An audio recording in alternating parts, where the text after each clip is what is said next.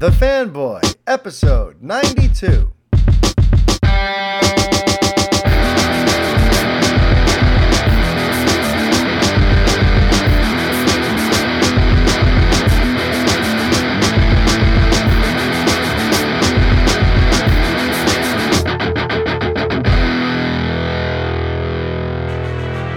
Hi everybody, Mario-Francisco Robles, MFR here with you, and this is episode 92 of the Fanboy Podcast. How's everybody doing out there? As always, I'm going to open today's show by doing a little bit of housekeeping. I got a new 5-star review, so let's start with that, and then we got some fun stuff to discuss on today's show. So first things first, over on Apple Podcasts, Nick F78, I think I know who that is, Nick Farina, is that you, young man? Nick wrote, MFR delivers. He wrote, 5 stars. Thank you, Nick. He wrote, been listening to Mario for around a year now, and it's always an entertaining and informative listen. He gives an honest opinion without trolling one side or the other, which is refreshing compared to others out there. Will also throw in some nuggets of info that you haven't heard anywhere else. Keep doing you, Mario. Well, thank you, Nick. I plan on doing exactly that. Even when people yell at me, I plan on doing me. You know, because I got some feedback on last week's episode, and I felt bad for the gentleman who left me the feedback. But, you know, they don't like when I get personal. They don't like when, like, at the end of last week's episode, how I kind of transitioned into that chatter about Pete Holmes and the joy quota and all that sort of stuff. And I had to explain to them, I'm like, that's what this show is. This show is a personal show. And it's a combination of analysis and news, as well as what's going on, in the world through my filter. And sometimes when I talk about what's going on in the world through my filter, through my entertainment geeky brain, that involves me mentioning things that are going on personally with me. That's just what I do. And a lot of you seem to get it. Some of you don't. Like I've always said, if you want something that's strictly news and analysis and really sticks to that and doesn't really venture off into different territory, then the Revengers podcast is the best show for you. By the way, we just had arguably our best episode earlier this week. The feedback has been wonderful, and it really just felt great, and it's making me like look at the format again and think about updating it, like officially moving forward.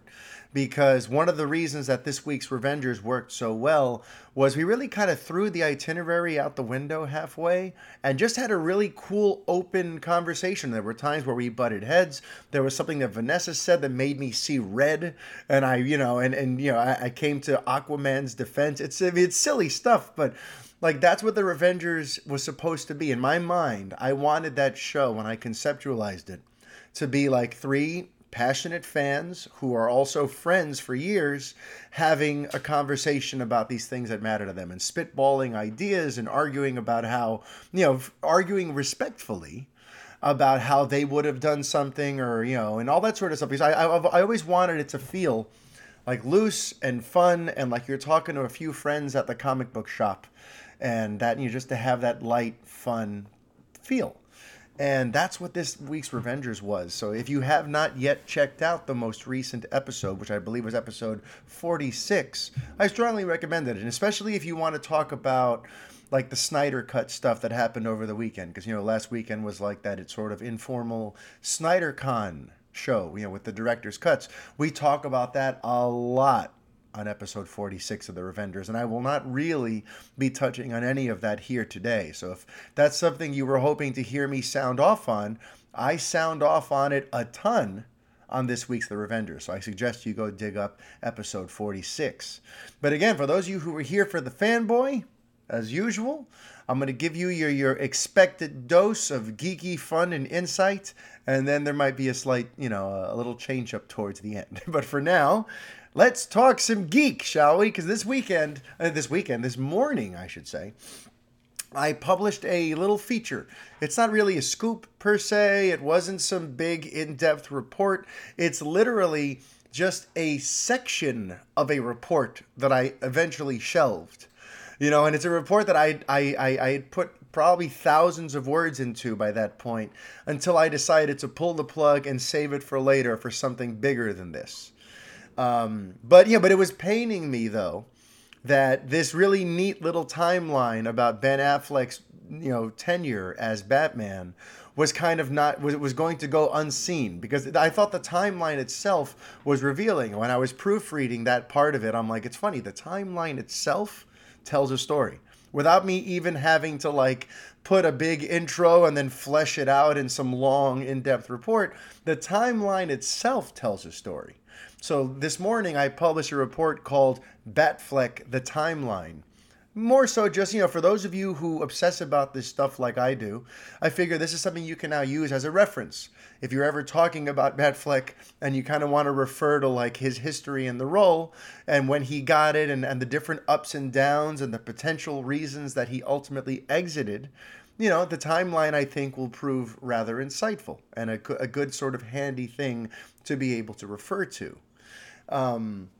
And then I just threw something in there at the end that I'd like to explore a little bit further here on the show today. And I don't want to go too long on it because I feel like I talk Batman a lot on this show. And that's not a bad thing. We all love The Dark Knight. We all love good old Batsy. But, this isn't strictly a Batman show. So I don't want like 80% of what I talk about to always be bat related. All right. Maybe some of you would like that, and maybe I should. But a part of me right now, my instinct is I still want to try to keep this show more open format and kind of broaden the scope as opposed to making it more and more specific every week. So, if you guys have some feedback on that, please let me know. But for now, we're going to talk a little Batman, and then we're going to talk about some other stuff. So what came up while putting together the Batfleck timeline, hang on a second. Coffee is your friend when you stay up till 2 a.m, damn near every night playing Red Dead Redemption 2.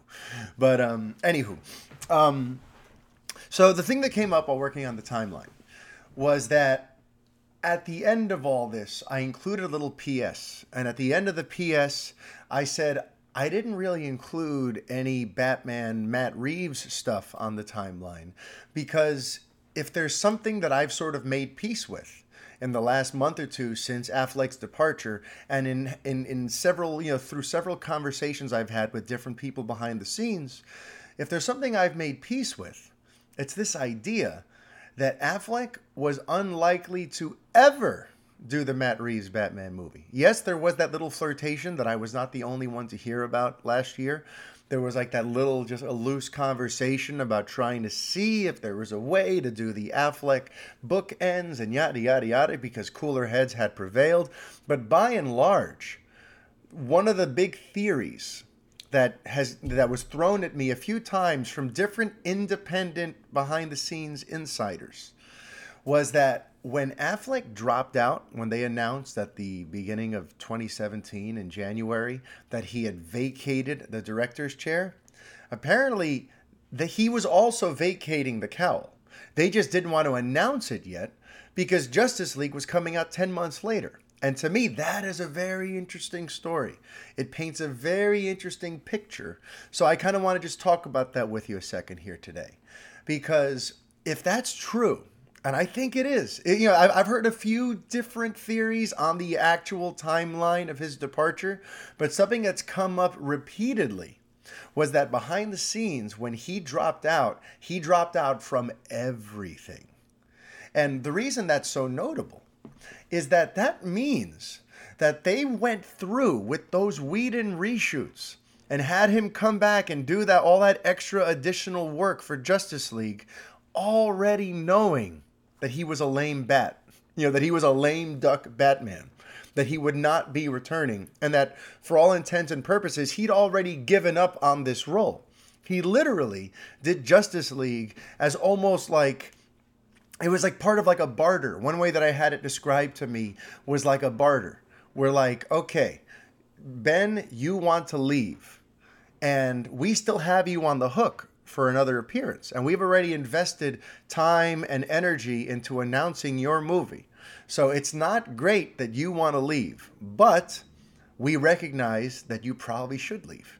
So here's the deal, Mr. Affleck. I'm the studio right now, by the way. If I were Brett Miro from the Revengers podcast, I would be doing a killer Toby Emmerich right now, even though I don't think Toby Emmerich was even in the picture at this point, but I digress. The studio seemed to offer up as a compromise, well, okay, you want out, so how about this? If you play along with us and you participate in the reshoots, then we will let you go free of charge. Free of charge without any penalties. We'll let you out of your contract and we'll move on. If you were to just drop out now and leave us hanging with Justice League, then we'll ruin you. You know what I mean? It sounds more like extortion when you put it that way. But it feels like he agreed to do the reshoots as like okay, I will do these annoying reshoots as long as I'm done as Batman after this. So that seems to be like the agreement, the sort of handshake, sort of understanding between the two sides. Affleck wanted out 100%, but they convinced him, okay, we will let you out 100% after you complete the reshoots. So the reason that that's so intriguing to me is that it explains so much about his performance in that movie. It explains why the Batman in Justice League is so night and day from the Batman in Batman v Superman. Because everyone talks about the writing, right? Oh yes, Whedon wrote him differently and so on and so forth. Yes, okay, tonally speaking, the Batman, the two portrayals were very different. You are correct. But there was also a big difference in just overall energy and investment by Affleck. You could tell in BVS that he was very locked in. He really bought into this world. He really fully believed in this version of Batman, and he wanted to make this something special. And that's why he had Chris Terrio come on and do his rewrite of the script and all that stuff. He was invested. He had personal stakes in this. And then when you go look at Justice League, where he can barely fit into his cowl because he's gained some weight and he didn't even bother getting back in shape in the few months that he had to prepare for these reshoots. When you see that he's just sort of half-assing his lines and he seems less than enthusiastic to be there. When you even look at the press tour, when the entire cast was going around the world advertising this movie, people would talk about that fact that he seemed a little kind of out of it. He seemed like the grouchy old dad in the cast. Everyone else is excitable, jumping around, having a great time. And Ben Affleck was kind of like that jaded old veteran who was just over the process. And imagine, though, put yourself in Mr. Affleck's shoes. Imagine having to participate in this long, exhausting press tour, traveling around the world to sell a movie that you already know is probably going to be a far cry from what you thought it could be. And mind you, I'm not editorializing here. I'm not saying that I thought Justice League was good or bad. I'm saying in Affleck's eyes, based on things I've heard and based on just based on things I've heard, Affleck and a lot of the other cast did not love that theatrical cut. But Affleck in particular did not like it and already knew he was gone. So imagine the awkwardness of having to sit there and sell this movie with a smile on your face and be asked all these questions about your next Batman movie and be asked all these questions about Matt Reeves and what that's going to be like, knowing full well that you're selling a movie that's half-baked and that you're talking about a role that you already gave up on 10 months ago because you're over everything that's happened behind the scenes here. So when you think about that stuff, what Affleck, what he had to be going through mentally through all of that had to be pretty, unique and pretty mentally strenuous. And, to me, just that I find all of that fascinating. This idea that he went into these reshoots and the studio already knew it too, knowing this is it. No matter what we're going to say in public, no matter what we got to do at San Diego Comic-Con to sell tickets, no matter what happens here, I'm out already and I'm only doing these damn reshoots as part of an obligation so that I don't leave the studio hanging and they don't mess with my career. So, it's a fascinating and messy situation, and it's something that's come up to me in these last 2 months since he officially vacated the role, because now there are certain people now who were being very tight-lipped before his departure, who are now being a lot more loose-lipped because they realized, Well, now we can tell you the truth because he's gone. So what trouble can this really stir? It's all in the past. So people are sharing this stuff with me, and I just find it endlessly fascinating. And, please, if you feel, I don't know, if you feel compelled to write about this or talk about this anywhere, please note that I'm only, I consider this bochinche. I consider this gossip. I consider this just some fun, interesting rumors that I believe in based on where I got it. But at the end of the day, it's still just a rumor. I wasn't in the room. I don't know exactly what was said or how it was said. All I know is how it was characterized to me. And the way it was characterized to me makes a lot of sense when you pay attention to the particulars and when you look at the timeline and when you realize how the chips kind of fall into place. You realize, wow, he was out since January of 2017 and he was a trooper and he dealt with all of this behind the scenes crap and went through with the reshoots and dealt with the results of the theatrical cut and did all this stuff knowing full well that he was gone already. I find that stuff very interesting. And by the way, speaking of like Batman and scoops and reports of that nature, it's interesting that the person you may want to follow the most for information on the Batman isn't any of us scooper types. No, definitely not me, definitely not, anyone else from all the other sites. The person you're going to want to follow is Matt Reeves himself. Because you remember a couple weeks ago when he kind of did that Q&A on Twitter and he was just answering fairly off the cuff a lot of big questions? That all kind of feeds into what I've been talking about for a while. I've been talking about it on this show. I've been talking about it on The Revengers.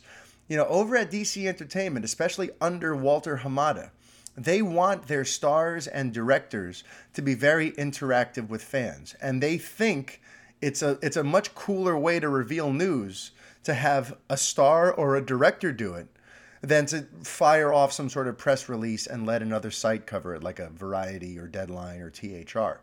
So that thing that Matt Reeves did, listen, I'm sure he did it organically. I'm sure he probably enjoyed doing it. But I've also, I've been hearing repeatedly that the studio has been encouraging this sort of stuff, that they want the stars of this franchise, be it the actors, the directors, they want them to be the ambassadors for the brand. They think that's a better way to bring you the news. So I would not be surprised, by the way, if like the way we find out who's playing Batman is from Reeves himself, or the way we find out who the villain's going to be is from Reeves himself. So just kind of keep an eye on that. It's something to keep in your back pocket because there seems to be an overall concerted effort to have all of this DC talent bring you the news and bring you the big cool things themselves. Just like yesterday, by the way. Yesterday, David F. Sandberg went on Twitter and he tweeted out a YouTube video of the Shazam theme. And all of a sudden now the Shazam theme is trending all over the place. And now people know the name of the composer. People are talking about how reminiscent of the John Williams Superman theme is.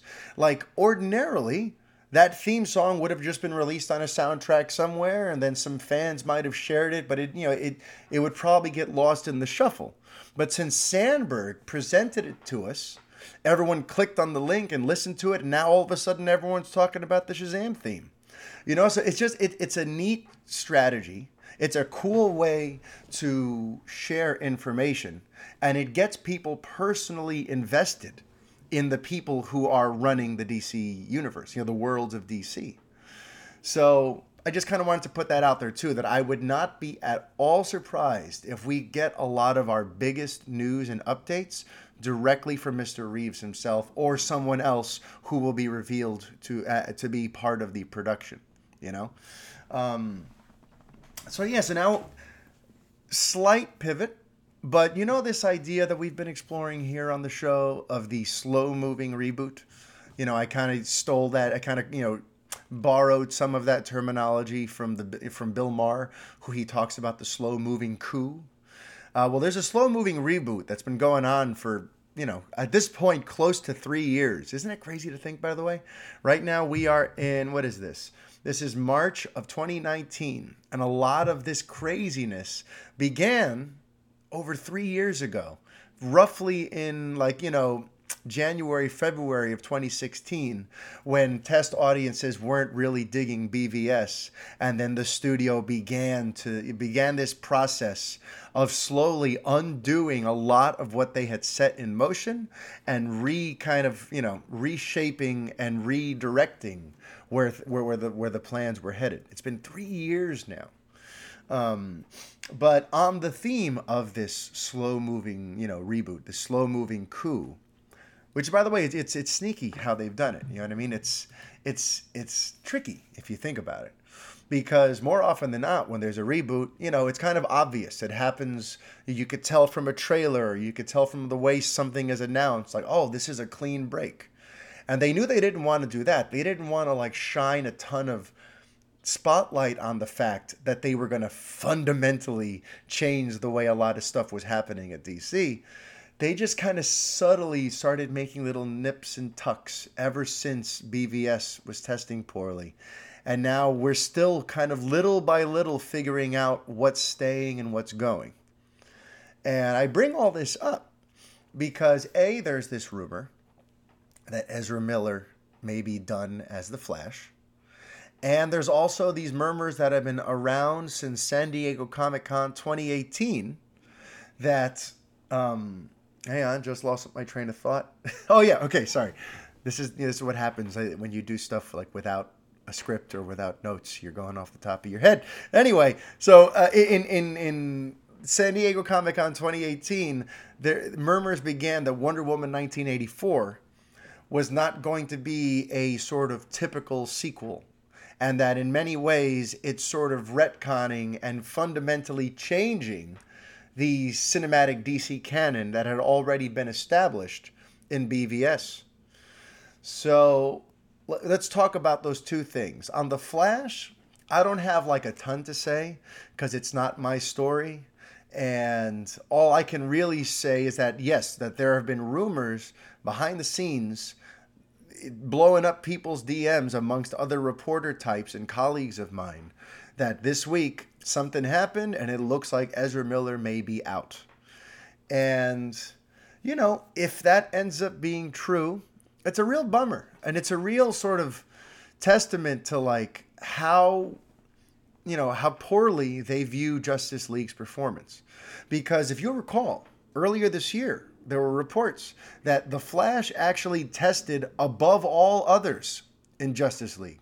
That when they showed the theatrical cut of Justice League to test audiences, the character that everyone wanted to see followed up on the most was not Batman, was not Superman, was not Wonder Woman, was not even Aquaman, was not Cyborg. It was The Flash. And the fact that here we are now in, fairly far into 2019, and there's still been no significant movement on The Flash is astounding. And I don't have answers for you as to why it's happening, but it's very, very telling that audiences told the studio, we want The Flash, and the studio has been just completely unable to produce this Flash movie. And that tells me that they really want to put some distance between them and Justice League, which, by the way, may be one of the reasons why the Snyder Cut stuff is probably not going to happen for some time. And I don't want to focus on that too much.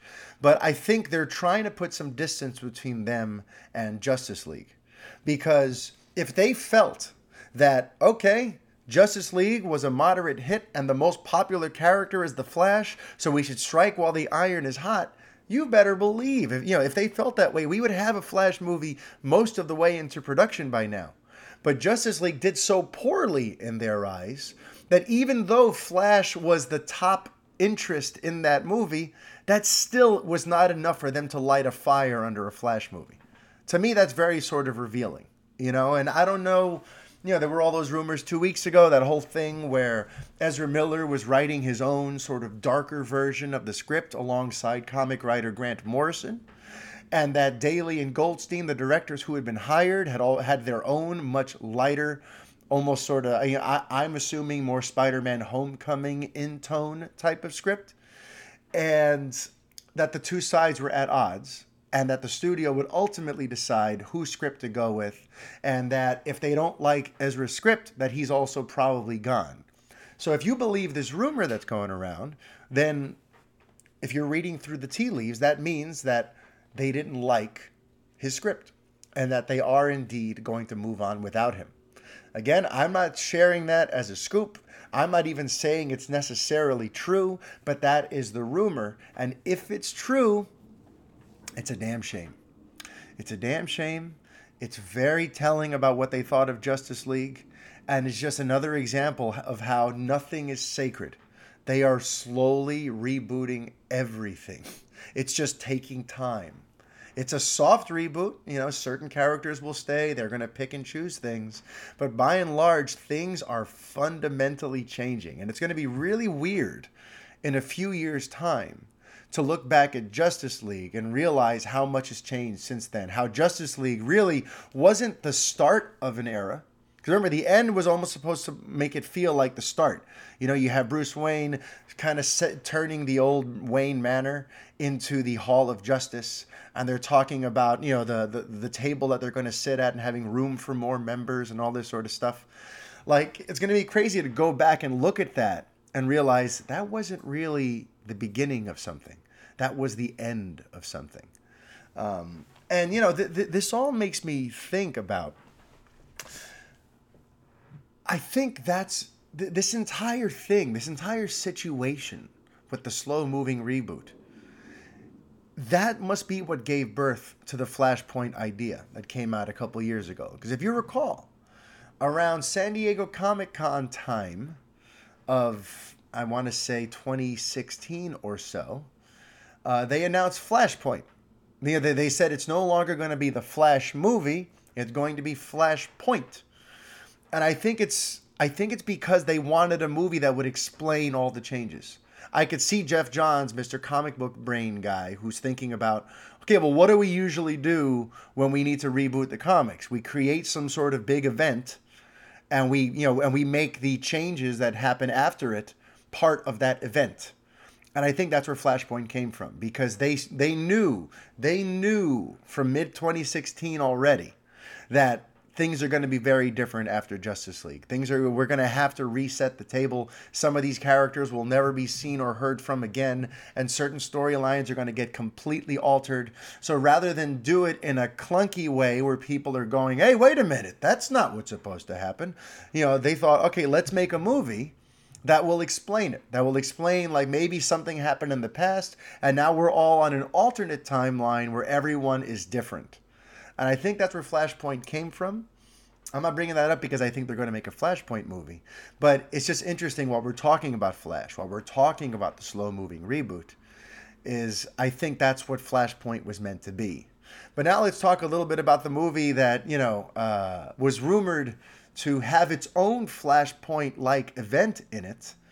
Wonder Woman 1984. Remember that rumor that came back a few months ago? The YouTuber Grace Randolph, I think her name is.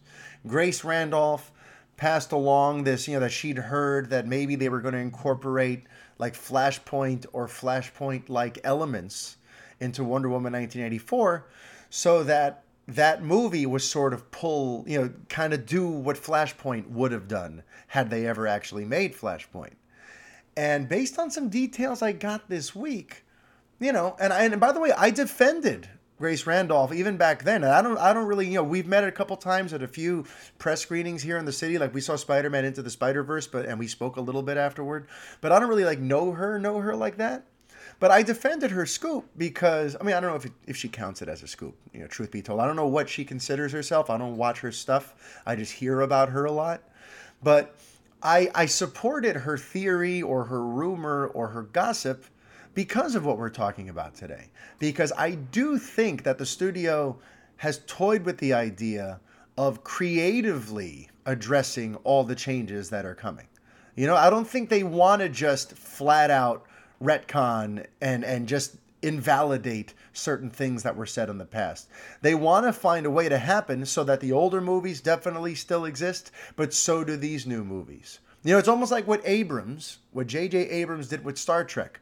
Remember when he rebooted Star Trek back in 2009, he didn't act like those other movies never happened, or that William Shatner and Leonard Nimoy and all that whole continuity had never happened. What they did was they created a place in history where now things split off in a different direction. They created like a new fork in the road that created a new rift in the space-time continuum. Really geeky stuff, but you know. But they made it so that these new Star Trek movies are set in an alternate timeline, but that in some other dimension, on some other timeline, everything else still happened. And that's what Leonard Nimoy's Spock represented. The fact that he survived what happened at the beginning of Star Trek was kind of part of their way of showing you, hey, you loved those old Star Trek movies? Well, they're still canon. This is just, we found a cool fork in the road and we're going to go in a new direction. But those things still happened. We're not taking those from you. And that's one of the things I loved about the Star Trek reboot, by the way. So I think that's kind of what they've been trying to figure out a way to do with the worlds of DC, with the DCEU. Trying to find a way to creatively address some sort of fork in the road, some sort of thing that takes place in the past that will now inexorably change the events that we've already seen. And those events still happen. We can still go see those movies. We're still going to have Gal Gadot and Jason Momoa around. We're still going to have certain staples from that era. But by and large, we're going to be on a new timeline now. So I think that's what they're doing. And what it is about Wonder Woman 1984 that gets me thinking that is that apparently, and I don't want to spoil the movie for you, but some of this is out there already. So this is more just, let's consider this, fan casting or just me theorizing. I'm going to do a theory spiral if you want to think of it that way, because none of this is exactly new. But apparently, Pedro Pascal's character, he's playing Max Lord. He has an ability to grant wishes, and they're going to explain all that. I don't want to, like I said, I don't want to reveal too much, but he has this ability to grant wishes, and it's one of the subplots of the film is be careful what you wish for.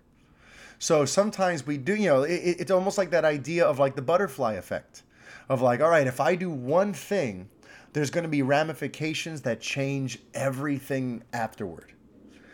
And since this movie takes place 30 some odd years ago in the 80s, they're going to introduce something where Max Lord grants a wish, but then the person who got the wish realized that they made a big mistake because they got the thing they wanted.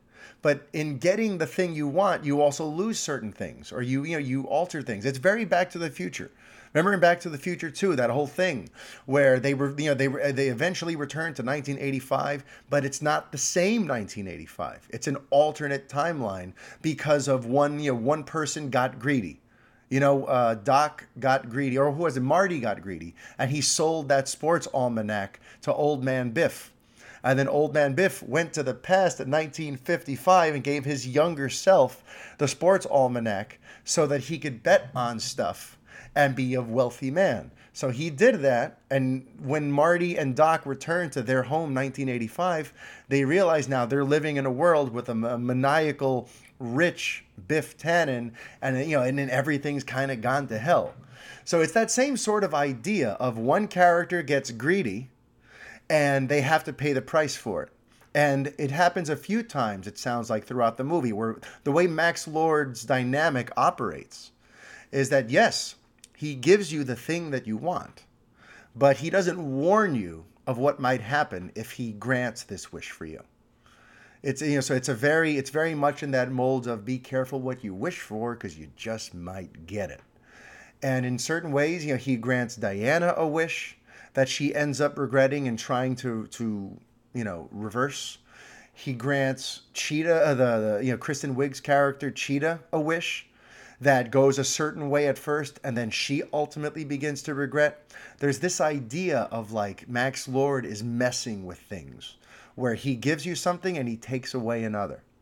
So with that in mind, they could very easily have some sort of central event take place that is perhaps irreversible. And that fundamental change puts the entire universe now on an alternate timeline where a lot of stuff plays out differently.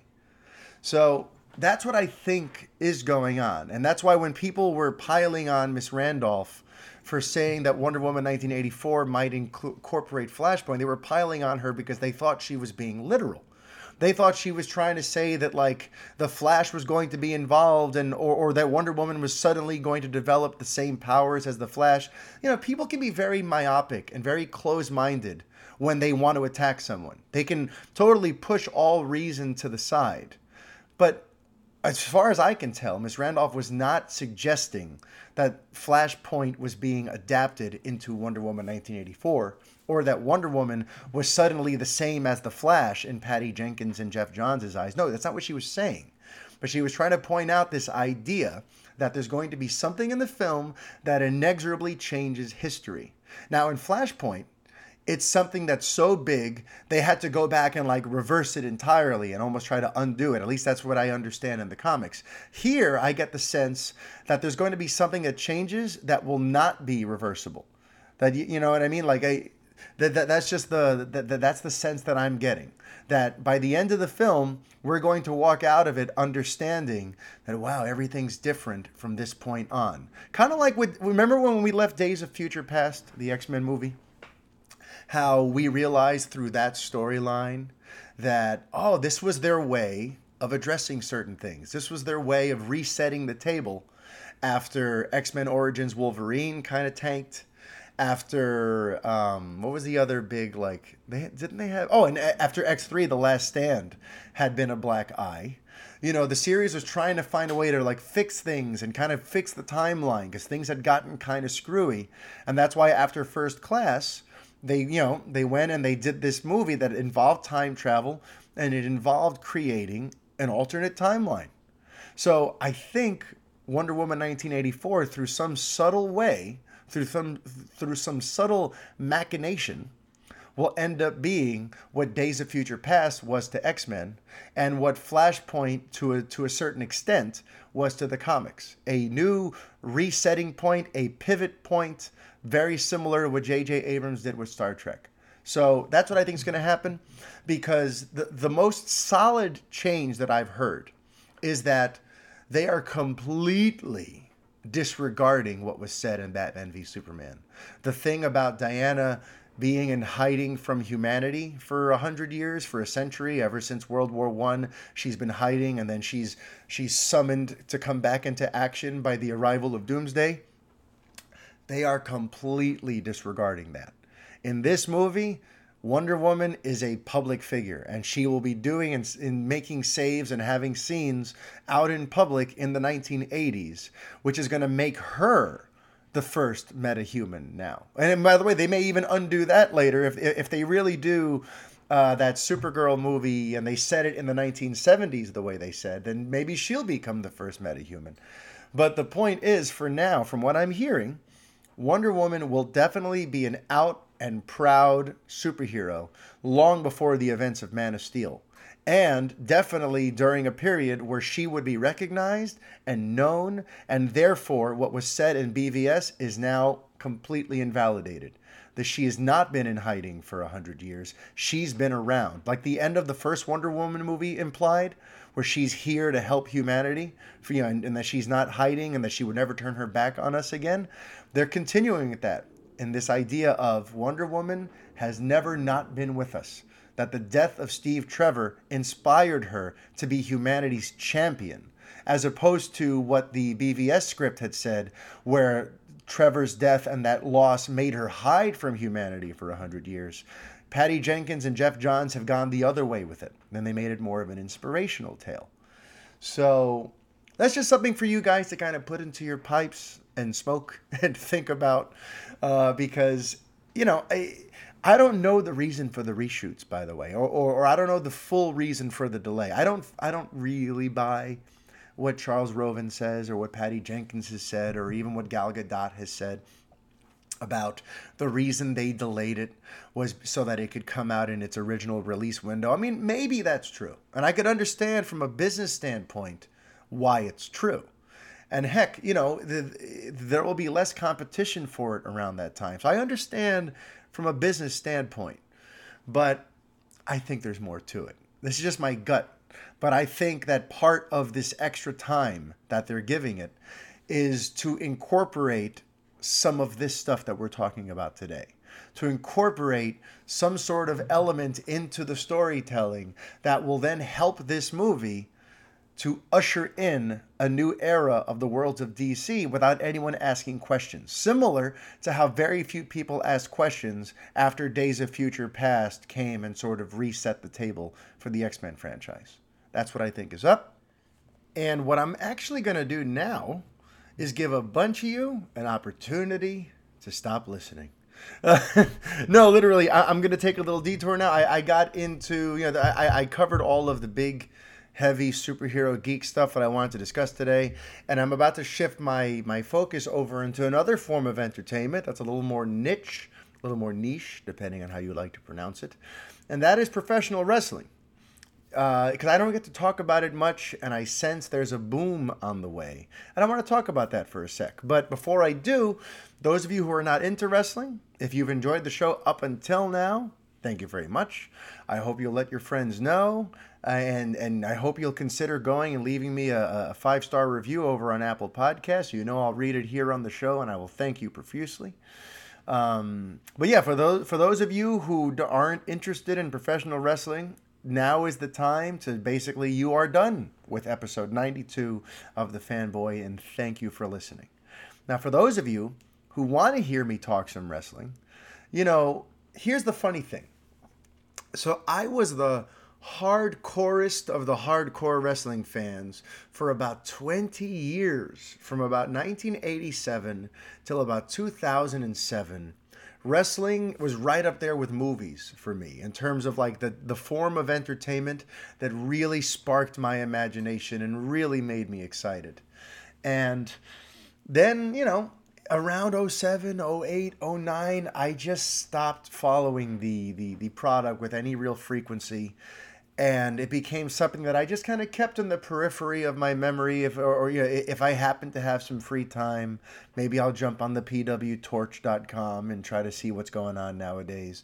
But I've been really kind of out of the loop. And, it's a shame because it's a form of entertainment that has meant so much to me for so long. You got to understand, wrestling goes back. The interest in wrestling and in that type of conflict has existed for thousands of years. It goes back to ancient times with gladiatorial battles in arenas. People love to see good versus evil. People love to see justice being doled out. People love to see freakish, athletic human specimens doing things that boggle the mind. People find that stuff entertaining. And what's cool is now nobody has to die because of it. Back in the day, people would fight to the death in an arena and everyone would cheer. Or they'd get fed to lions, and people would cheer. Now the fights are scripted. So it's, for the people who think that like wrestling, it's so barbaric. It's like, listen, this is scripted entertainment. It's just another type of entertainment that's been around forever, and nobody's getting killed. There's no one getting fed to lions here. No one's getting ripped apart in front of 50,000 screaming fans like there were thousands of years ago. Now it's a couple of guys in tights pretending to hurt one another. So I think we've limited the barbarism quite a bit. And to me, there's just something primal and exciting about professional wrestling. And there's nothing quite like going to a live show. I used to go to every show in New York because I used to edit the column of the, I forget if he was Daily News or New York Post. But here there was this guy who ran a nationwide column called The Slammer. And in his little, his journalist picture next to his column, he'd be wearing this big, loose, like luchador mask. And it was kind of tongue-in-cheek, but he followed it. And oddly enough, my stepmother was his editor. So sometimes she would bring me his columns and go, listen, I don't really follow wrestling. Can you look this over? And technically, I'm the editor-in-chief of Revenge of the Fans now, but my first real editing experience in a professional sense happened when I was like 18 or 19 years old, when I was helping to edit the Slammer's column for the Daily News or the New York Post, one of those two. I even wrote one in his place once. Shortly after for the column that was due after 9/11, he wasn't up for writing it. So I wrote a column and it got published, and I have the copies of it somewhere. But I bring this all up to say, though, that he used to give me his press passes. Like, he'd give them to my stepmother, who would pass them down to me, because they could tell that I was the very serious wrestling fan, and he was more so just a guy doing this as a job. So I used to go to all of the things he would get invited to. Every house show event in New York, every pay-per-view in New York. For about 2 years, I was there. I was there for the first ever Elimination Chamber match at Survivor Series at Madison Square Garden in 2002. I was there with Rob, actually, with Rob Morera of the Play It Loudcast. We were there together, and we got to sit in this press area, and I got yelled at by John Cena and Randy Orton, who had yet to break out. They were still just these indie guys. And I remember, like, at some point, I'm there with Rob and we're watching, the Elimination Chamber. And I'm watching Shawn Michaels, by the way. This is his second match ever. And I was super excited because he's my number one favorite wrestler of all time. And me and Rob are watching the pay-per-view take place. And at some point, I kind of glance back, and there are these two jacked young men sitting 2 rows behind us in shirts that are struggling to survive because these guys are like ripped. And I look and I'm like, Rob, that's Randy Orton and John Cena. And he didn't even really know who, like, I don't think he knew who Cena was because Cena hadn't really, popped out just yet. And when I turned around to look at them, Cena was like, turn around, watch the match, turn around. And listen, I get it. I think it's because he didn't want me to call attention to him because we're at Madison Square Garden with a lot of hardcore wrestling fans, people who may know him. So, last thing he wants now is to become a distraction and a spectacle now with people flooding to come talk to him and Orton.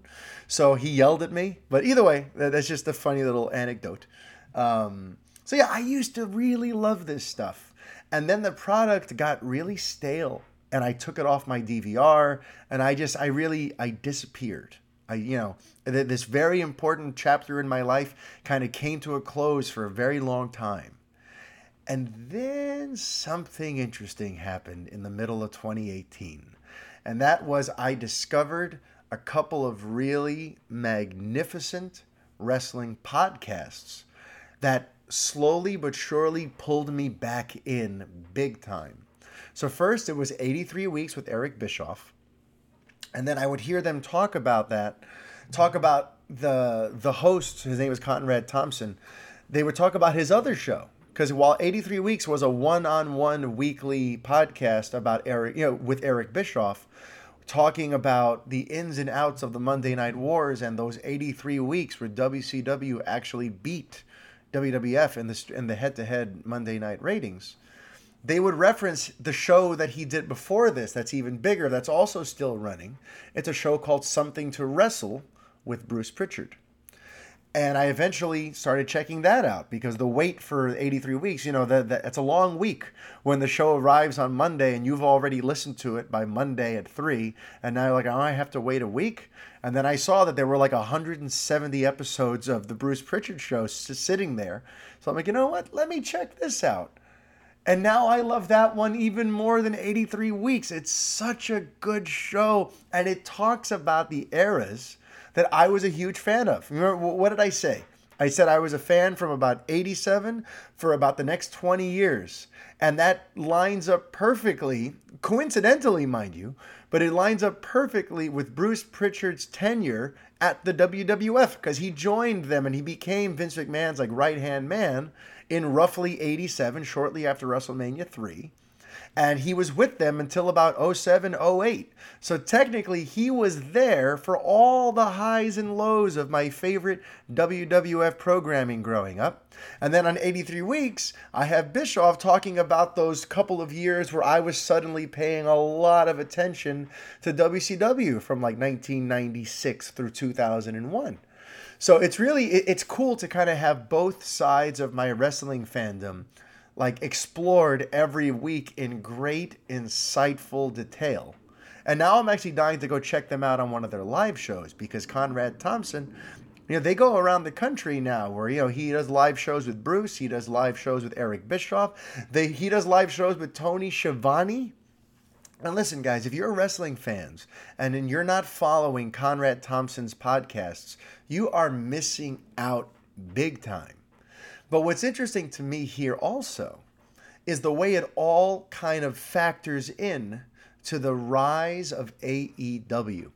AEW, All Elite Wrestling, which is run by Cody Rhodes and the Young Bucks, and like the whole thing kind of began as their sort of passion project. And last year they put together this epic indie pay-per-view called All In, with like real production value and pyro and music. They had Stephen Amell from Arrow come and wrestle a match on the show. You know, he'd already wrestled for WWE when he had a fight with Cody Rhodes back when Cody Rhodes was still there as what's his name, Stardust.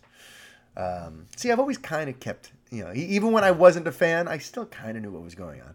But during All In, you know, they had celebrities wrestling. They had all these other indie superstars mixed in with, like, you know, old WWF talent that hasn't been in the spotlight for a while, but it's just cool to reconnect with them. So from that, they're launching AEW. And what's notable about that is the way Conrad Thompson is somewhat intimately related to the whole process.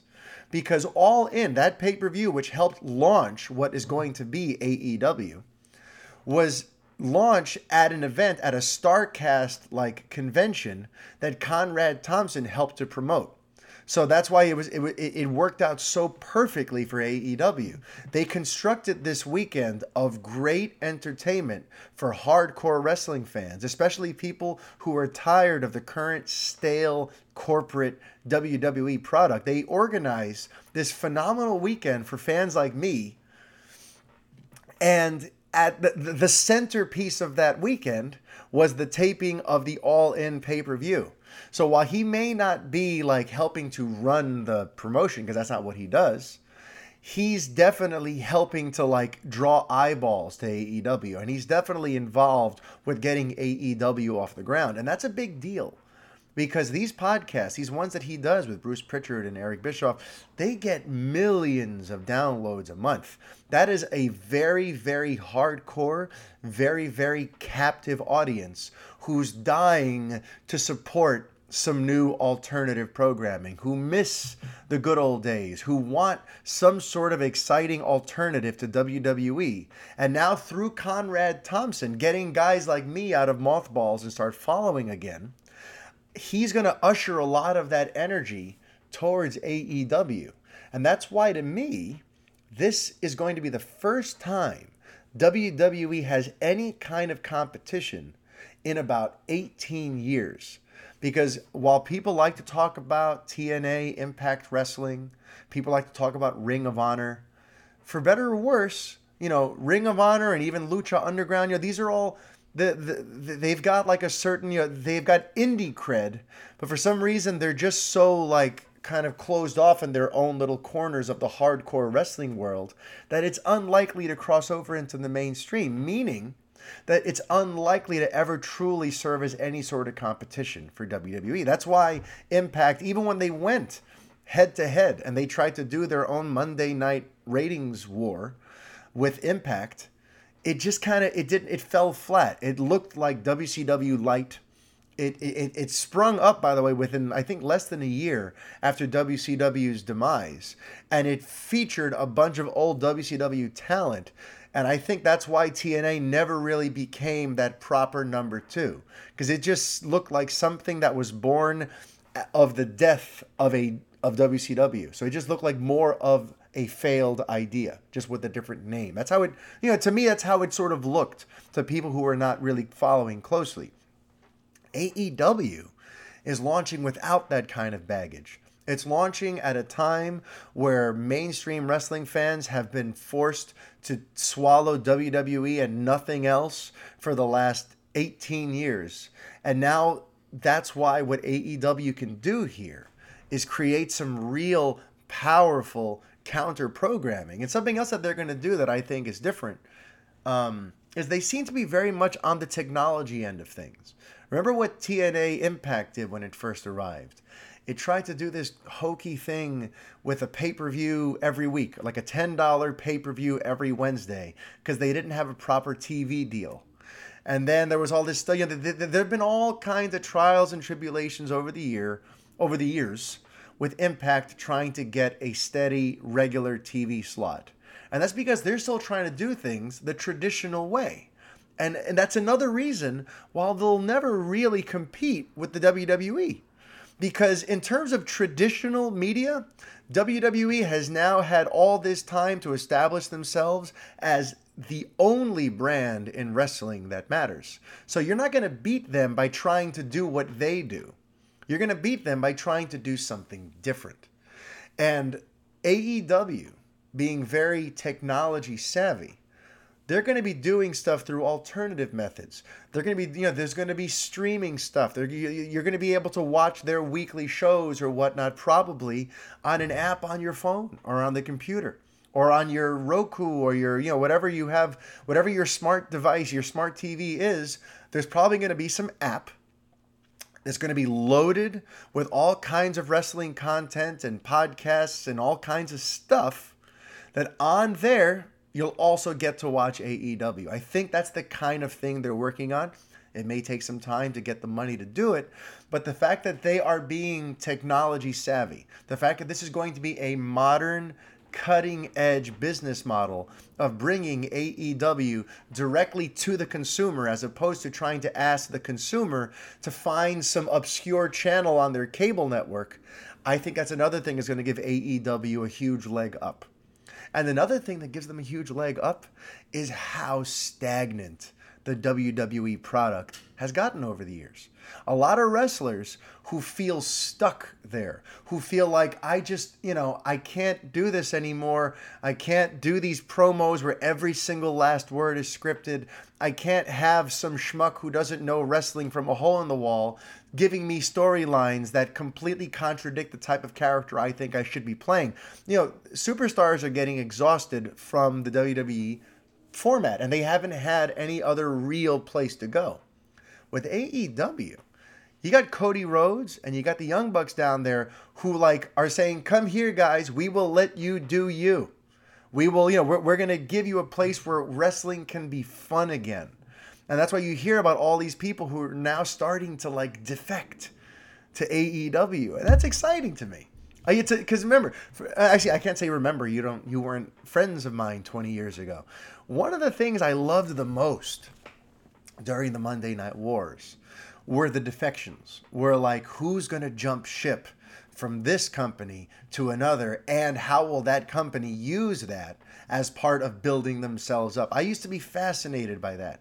Seeing wrestlers swap from Raw to Nitro or Nitro to Raw, and the sort of the underhanded tactics between the companies, and seeing how the incoming wrestler might come in and talk trash about his former employer on the mic. And, I used to love all that stuff. To me, that was part of what made it exciting. To me, that was part of what made it must-see TV. I got to see who's going to defect this week. And the fact that a bunch of people are starting, I don't have a list in front of me, but I've been paying attention these last couple months where lots of people are now viewing AEW as a viable alternative. So they're doing things like requesting their release. They're doing things like allowing their contracts to just quietly expire. I mean, these are things that were not happening a few years ago because people were desperate to keep those WWE jobs because they were really the only game in town. But AEW is really starting to seem like a viable alternative. And even last night, and the reason this is so on my mind too is there are these headlines now about how Goldust, Dustin Runnels, he's allowing his contract to expire. And listen, I know he's debunked it. I know he went on Twitter and he said this thing about this is why I hate smart marks. It's all total BS. It's fabricated. I'm still under contract with WWE. I think he's working us because the reported details are his contract expires in May, at the beginning of May. And at the end of May, AEW is hosting its second pay-per-view. It's called Double or Nothing. So what perfect timing would it be for Dustin Runnels, who has, by the way, in the past, he's gone on the record as saying that he wants AEW to succeed, not just because it's his brother Cody running it, but because he thinks it would be the best thing for the overall wrestling landscape. He thinks WWE needs competition. He thinks wrestlers need to have that spirit of I need to work, and if you're not going to give me what I want, I have an alternative. And he thinks wrestlers deserve that real alternative. So he's already spoken in favor of AEW. And I think he's working us. Because one of the elements that they're really leaning into at All Elite Wrestling, which I really like, is that this idea of another royal family. Because, we all talk about certain royal, the McMahons are obviously, the big, huge family. And now, the Flairs now, because Charlotte's very big and she's the daughter of Rick. There are a few wrestling sort of dynasties, right? But when Cody Rhodes came out at All In, his opening video thing says there's more than one royal family in wrestling. And I think that's so cool because they're building on Dusty Rhodes' legacy, the American Dream Dusty Rhodes, who died a few years ago, who everyone loves. You've got to imagine, by the way, that he is smiling big time wherever he is right now, seeing his son be so pioneering and so enterprising, doing the Rhodes family name justice and building up the Rhodes name to mean something bigger. So this idea of wrestling has more than one royal family. So you have Cody Rhodes there, you have his wife.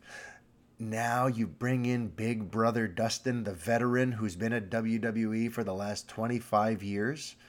And I think, this is just me theorizing, but I think that line about how I hate smart marks, I wonder if he's going to come in as a heel.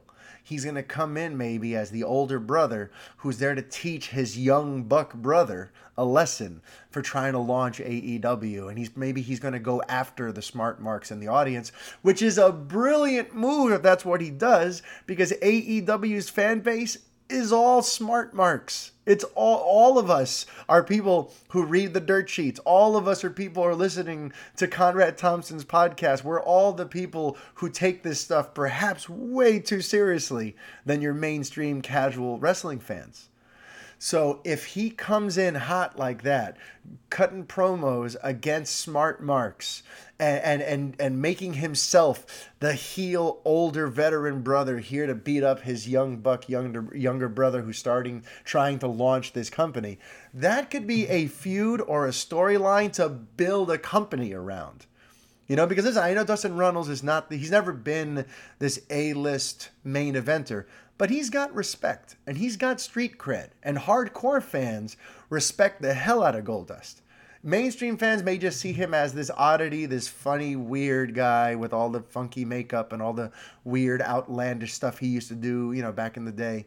But to hardcore fans who know that that's Dusty's son and that he's got this great work rate and he's been so reliable and his work has only gotten better the older he gets, we love Dustin Runnels.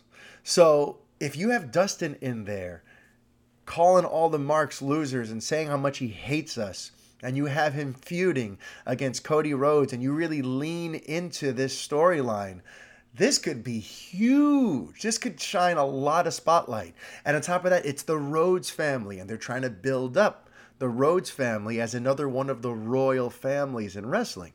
So I just think there's a lot of exciting stuff on the way. And I think that we are on the precipice of a boom. And it's not just because AEW. It actually has to do with another part of this whole podcast thing I've been talking about.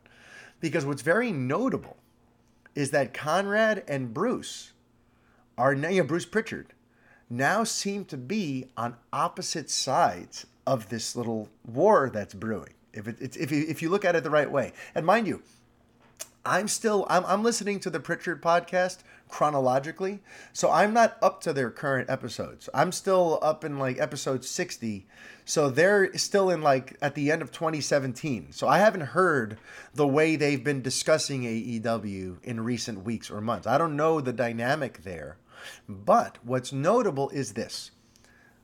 Conrad Thompson is definitely involved with AEW. He's been there for their press events. He's been there to make big announcements. He's kind of like the mascot for the big events that help promote AEW.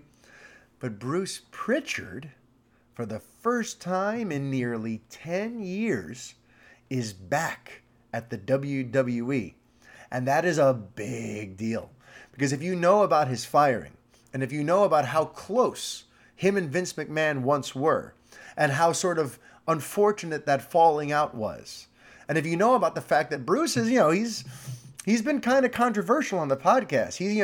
He's kind of made a mockery of certain things, and he does it lovingly. But, there's a lot of stuff in there that he's aired that I'm sure Vince McMahon would be like, under normal circumstances would be quite furious that Bruce Pritchard's been out there talking about this stuff. And it's also notable that Bruce Pritchard thought he would never return, that they'd never want him back. Whenever they talk about the Hall of Fame on the podcast, he points out that he'll never be invited, and that he's always spoken, as far as where I'm at in the show, as of the end of 2017, the understanding was that he'd never work there again, based on how things got between himself and Vince and Stephanie and Triple H and the new people sort of running WWE. So to me, the fact that McMahon has brought him back shows that something is changing behind the scenes. It shows that Vince is acknowledging that the product has gotten real stale under Stephanie and Triple H's watch these last 10 years. And that's why he's bringing back Bruce Pritchard, who for 20 years, listen, not all of his ideas were gold, and he'll admit that. But for 20 years, he was helping Vince come up with storylines. He was directing pay-per-views. He was producing segments. He was coming up with gimmicks for wrestlers. He was a big creative driving force for a lot of the best years in WWE. And he held all these other titles. He was the VP of Talent Relations for a little while before Jim Ross got the job. Like, he was a very, very important figure.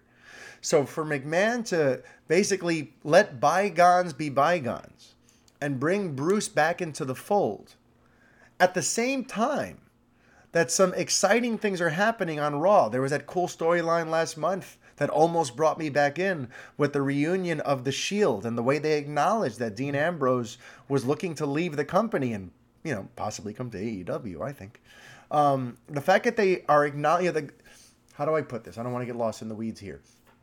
I noticed, in other words, that within weeks of Bruce Pritchard being back at the WWE, the quality and the buzz around the show as we're heading into WrestleMania has already gotten much better. Within weeks of Bruce Pritchard being back, there was the Shield reunion angle, which was super hot, and there was the angle where they brought back Batista to attack Ric Flair on his 70th birthday to set up a hot feud between Triple H and Dave Batista at WrestleMania.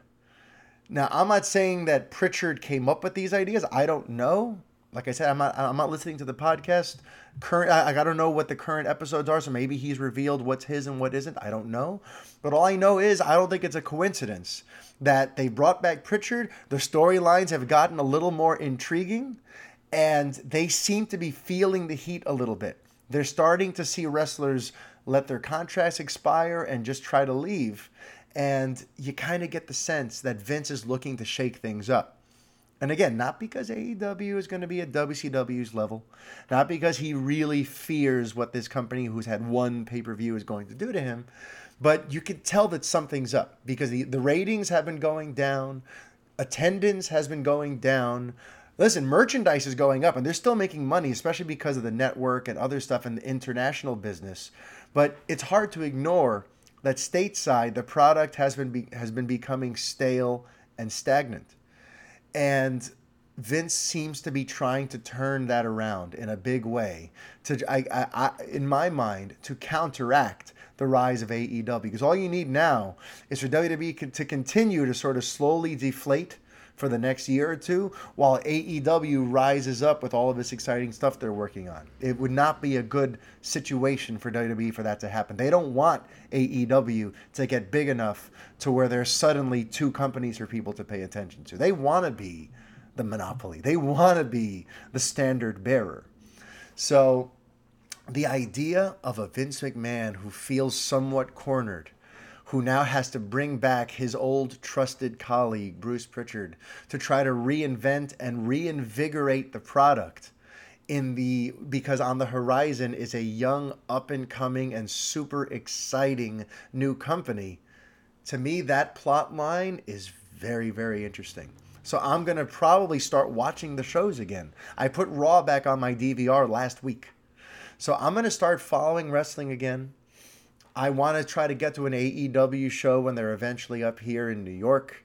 And, you might see some more wrestling-related content on Revenge of the Fans. I'm trying to make that happen because I think we're on the verge of another boom. And, wrestling has always been cyclical. It's always taken some time, but it always gets very hot again. There was the famous rock and wrestling era, the Hulkamania era in the late 80s. Then there was the Attitude Era, quote unquote, and also the Monday Night Wars happening concurrently at the end of the 90s. And then there really hasn't been a boom since the late 90s, because then WCW went out of business.